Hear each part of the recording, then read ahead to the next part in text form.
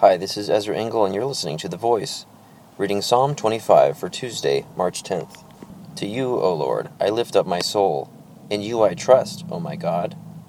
Do not let me be put to shame, nor let my enemies triumph over me. No one whose hope is in you will ever be put to shame, but they will be put to shame who are treacherous without excuse. Show me your ways, O Lord. Teach me your paths. Guide me in your truth and teach me, for you are God, my Savior, and my hope is in you all day long.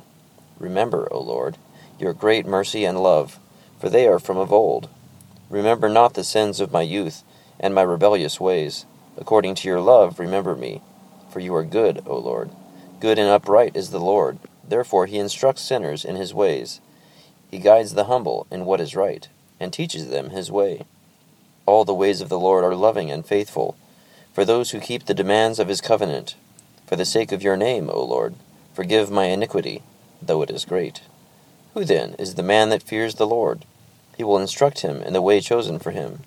He will spend his days in prosperity, and his descendants will inherit the land. The Lord confides in those who fear him. He makes his covenant known to them. My eyes are ever on the Lord, for he will release my feet from the snare. Turn to me and be gracious to me, for I am lonely and afflicted. The troubles of my heart have multiplied. Free me from my anguish. Look upon my affliction and my distress, and take away all my sins. See how my enemies have increased, and how fiercely they hate me? Guard my life and rescue me. Let me not be put to shame, for I take refuge in you. May integrity and uprightness protect me, because my hope is in you. Redeem Israel, O God, from all their troubles.